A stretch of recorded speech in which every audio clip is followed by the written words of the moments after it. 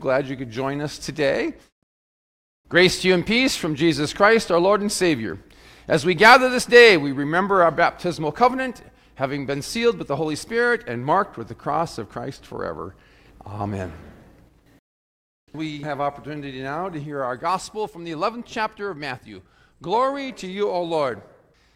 To what can I compare this generation? They are like children sitting in the marketplaces and calling out to others, "We played the flute for you, and you did not dance. We sang a dirge, and you did not mourn. For John came neither eating nor drinking, and they say, he has a demon. The Son of Man came eating and drinking, and they say, here is a glutton and a drunkard, a friend of tax collectors and sinners. But wisdom is proved right by her actions." Jesus further went on and said, "I praise you, O Father, Lord of heaven and earth, because you have hidden these things from the wise and learned and have revealed them to little children. Yes, Father, for this was your good pleasure. All things have been committed to me by my Father. No one knows the Son except the Father, and no one knows the Father except the Son, and those to whom the Son chooses to reveal him. Come to me, all who are weary and burdened, and I will give you rest. Take my yoke upon you and learn from me, for I am gentle and humble in heart, and you will find rest for your souls, for my yoke is easy and my burden is light." The gospel of our Lord. I invite you to join me in praying the Holy Spirit prayer in our time of meditation together today. Let us pray. Come, Holy Spirit, and fill the hearts of your faithful, and kindle in us the fire of your love. Send forth your Spirit, and we shall be created, and you shall renew the face of the earth. O God, who by the light of the Holy Spirit instructs the hearts of the faithful, grant that by the same Holy Spirit we may be truly wise and ever rejoice in his consolations. Through Christ our Lord. Amen. Well, as many of you know, I spent the last week up in the high country of Arizona, in and around the city of Prescott, at a place called Camp Pine Rock. And I was there with 11 youth from our community, along with Jen Clark, who went along as an adult advisor for our week at camp. And as we gathered as the body of Christ, we were there with Lutheran churches from Metro Phoenix, from Metro Las Vegas, and of course, Metro Lake Havasu City. You know, I can still say we were, and it's amazing when you think about it. You're talking about suburban big churches in Phoenix. We're talking about big churches in Vegas. We had the second largest number of camp participants represented at camp from all those churches. I mean, who would have thunk? Who would have thought that lowly little Metro Lake Havasu City would have the second largest number of representation at camp? It was our week in our synod, we call it Lutheran Camp Formation. And we had over 100 youth, young adults, young youth leaders, and pastors. And I can tell you with absolute certainty that the eldest amongst them was moi. Yes. As a matter of fact, there was another pastor there. He's going, "Well, I'm definitely the oldest here." And I said, "No, you aren't." The youngest amongst us was 6th grade, going into 6th grade. So what are 6th graders, about 12 years old, something like that, 11, 12 years old? So do the math. There was 54 years difference between the oldest and the youngest in camp. It was a what do we call that? Generational, there you go. Yeah, a multi-generational camp experience. And I can tell you that we enjoyed less heat than y'all did down here in Lake Havasu City. I mean, it was warm up there, but not even close to being. And of course, the evenings were fantastic. The evenings were absolutely delightful because it didn't take long to go from 92 down to 70, and it did it very, very quickly. As a matter of fact, there was one evening, I think it was like the third night we were there, some of us adult leaders, after all the campers and counselors had went back to their cabins, we all lingered at the campfire ring, and before you knew it, we were all sitting around going, "It's a little bit chilly out here."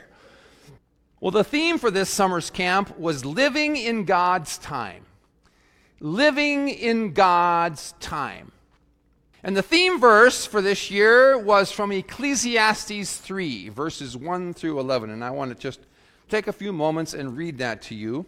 There is a time for everything, a time for every activity under heaven, a time to give birth, a time to die, a time to plant and a time to uproot, a time to kill and a time to heal, a time to tear down and a time to build, a time to weep and a time to laugh, a time to mourn and a time to dance, a time to throw stones and a time to gather stones, a time to embrace and a time to avoid embracing, a time to search and a time to count as lost, a time to keep and a time to throw away, a time to tear and a time to sow, a time to be silent and a time to speak, a time to love and a time to hate, a time for war and a time for peace.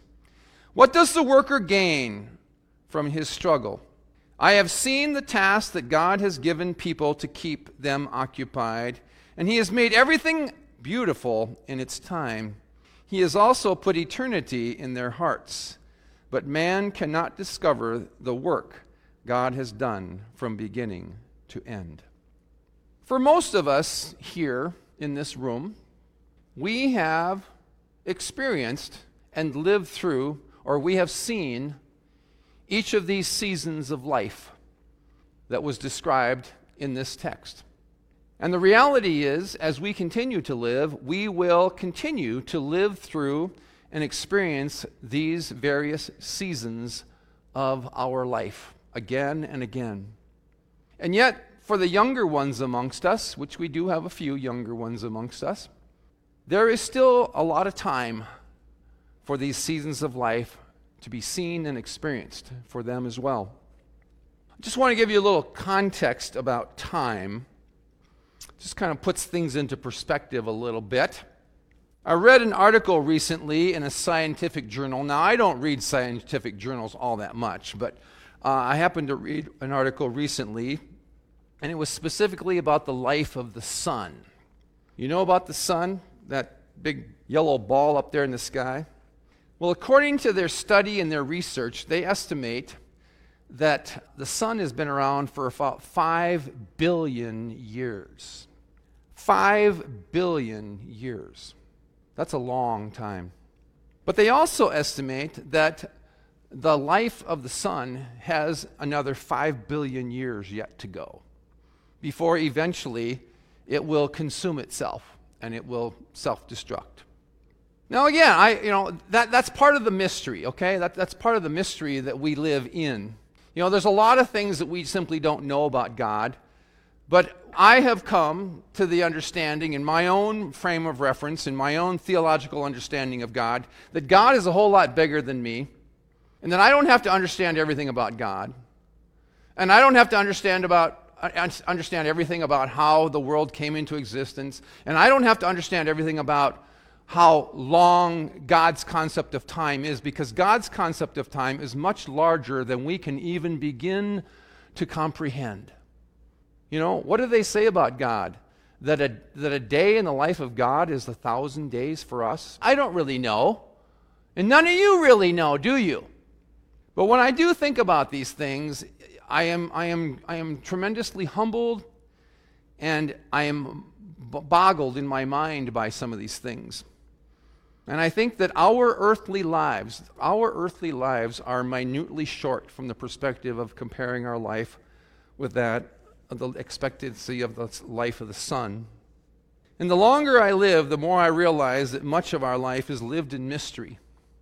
Now that's okay for me, at least it's okay for me, and that's where I've come to at this point in my life, that I am comfortable living in the mystery. And I'm growing into that more and more. Because that life mystery that I accept and embrace, it is also embraced with the presence of God in the midst of it all. That my life every single day is embraced with the presence of God. And you have heard me say this before, and I'll probably keep on saying it again and again, that we are the active, living, ongoing salvation history story of God and God's presence in our life. There has never been a time in our lives that we have ever been without God, and there never will be a time in our lives where we will never be without God. God is always present to us. The main curriculum for this time together, it was based on the seasons of the church year, living in God's time. And of course, we all, as Lutherans, good Protestant Lutherans that we are, we know what the church years are, right? Advent, Christmas, Epiphany, Lent, Easter, and Pentecost. And we talked about each one of those seasons of the church year up there with these campers, and some of the seasons of life that we talked about. When you think about the season of Advent, we talked about hope. We talked about the season of expectation and anticipation. In the season of Christmas, we talked about birth, season of fear and joy. We also talked about Lent, and we talked about the things that distract us in life. But at the same time, we also talked about those seasons of reprioritizing those things and those moments in our lives that are most important.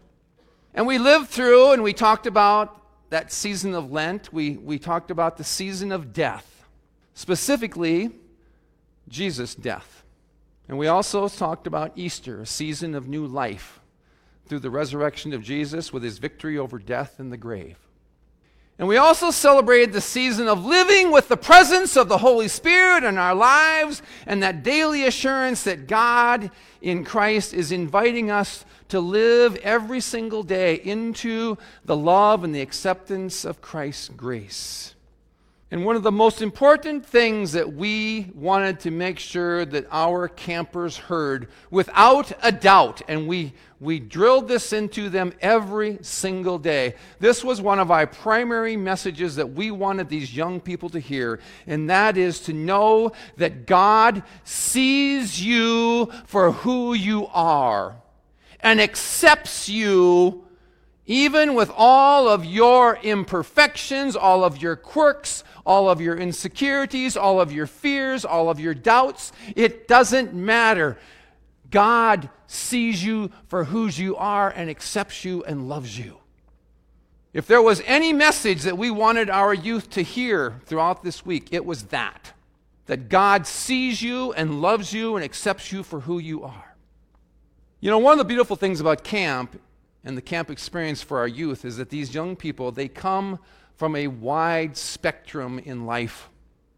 And we accepted everybody. As much as we possibly could, we wanted every single camper that could come to camp could come. And there were youth there with some special needs. And there were a few that we could probably even say were on the autistic spectrum. There were kids there that had auditory needs. There were kids there that had difficulty with loud noises. Many of them came with a sense of anxiousness and fear for being first-time campers and a sense of not knowing what to expect. And a few amongst them, of course, we know who they were, but a few amongst them were the ringleaders. Yeah. You know those ringleaders, the ones that bring on the following. And, there were still some of those campers amongst us who were annoying and obnoxious. You know, I think I was that way when I was young. I was kind of annoying and obnoxious. Can you imagine that? Can you imagine that I was annoying and obnoxious? I really was. And maybe Kim might even say that sometimes I still am. Probably more often than I should be. And yet there was those other campers that were kind and gentle and curious and accepting and just kind of the quiet field mice over in the corner. Of course, some of the kids that were there were super athletic and others were just simply content sitting on the sidelines watching, maybe even reading a book or being contemplative and just simply enjoying the beauty and the natural wonder around them. One of the things that we learn at camp is that And this is the beautiful thing about kids. And we adults can learn from kids. And this is one of the things that we can learn from kids, is that kids don't see color. Kids don't see color. They just simply see each other as kids. It's us adults and our culture and our society is the one that sees color and makes the distinction. But the one thing that I see at camp is that these kids, they're just all being kids together. Because they just see the kid in front of them as another kid. You know, let's just say when you go to camp, you get it all. You really do. And that's one of the beautiful things about going to camp, is that you just get a whole wide spectrum. The other beautiful thing about camp is that these young people, they are stretched beyond their horizons. And they experience and they do things that they have never thought possible. Can you imagine a young, fearful, timid child, 11, 12 years old, anxious and fearful, and yet has the courage to literally climb a tree. Climb up a tree, 20 feet high. Imagine that. An 11, 12-year-old kid climbing a tree with all kinds of fear and anxiety, and to stand on a platform above the ground, 20 feet above the earth. And as they stand there, their knees are trembling on that edge, and they're looking down, they're saying, I can't do this. I can't do this. And there's all these kids down there over on the side, and they're going, come on, Jenny, you can do it. We know you can do it. Come on, Jenny, just take that leap of faith. Come on, Jenny, you can do it. Come on. Jumps out. That leap of faith. Completely trusting that that safety harness and that belay rope that she has on her will catch her and prevent her from falling to the ground. And then to see the look on her face, and to see the look on her face when she finally comes down and her feet touch the ground as she's gently lowered to the ground with that belay rope. And she has nothing but this smile from ear to ear. And like, yes, I did it! And the same can be said for all of those kids who climbed up that big, huge platform and jumped off with that safety harness and glided down that zip line for 2 blocks. You could just hear the cable humming as that thing, they were zipping down that zip line for 2 blocks. The other thing that was really special about camp was that we had what we call home church time. Every day we met as our own home church. And I can tell you without a doubt, you would be absolutely amazed at the insights that our young people have. Because if we sat there, Jennifer and I sat there, and she can sit there and nod her head, it's amazing the insights that these young people have about life. They really do think about life. When you ask them some serious questions about life, they have actually taken the time to think about that stuff. And one of the things we asked them, we said, what are some of the most important qualities that you see in a friend? And it's amazing. These kids know. They know what they want to have and see in a friend. And that was just one of the many conversations that we had with these young people. And it just kind of blew me away when I heard some of the insights that they had. You see, we are all living in God's time. And this week in our faith community here at Mount Olive, it was a time for life on earth to end for a sister and a brother in Christ. As I mentioned at the beginning of our service today, Francis Bertels went on to be with the Lord, to be in that divine eternal fellowship with God on Friday. And yesterday afternoon, Bob Streeter succumbed to his many complications and passed on to be with the Lord in everlasting life. And as we as a community now, it is a time for us to mourn their passing. In the midst of our mourning, it is also a time for us to reflect on our faith and to have a time of trusting in the promise of resurrection life. And as we live into this deep reality of loss and grief, and yet at the same time, we simultaneously live on the other side of the resurrection life, because our faith tells us that Francis and Bob didn't really die. They just simply went on to a new life.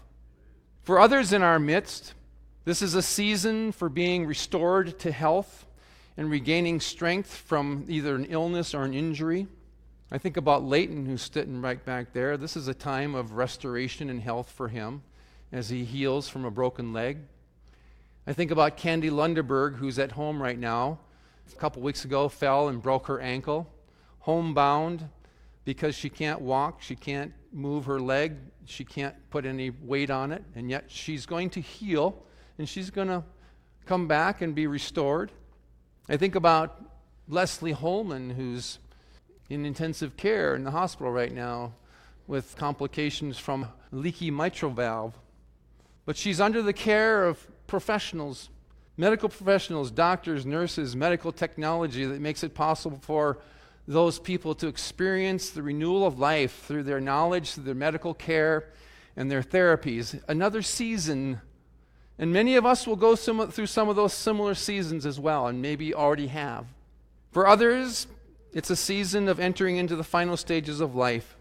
And as people of faith, we are all living in God's time.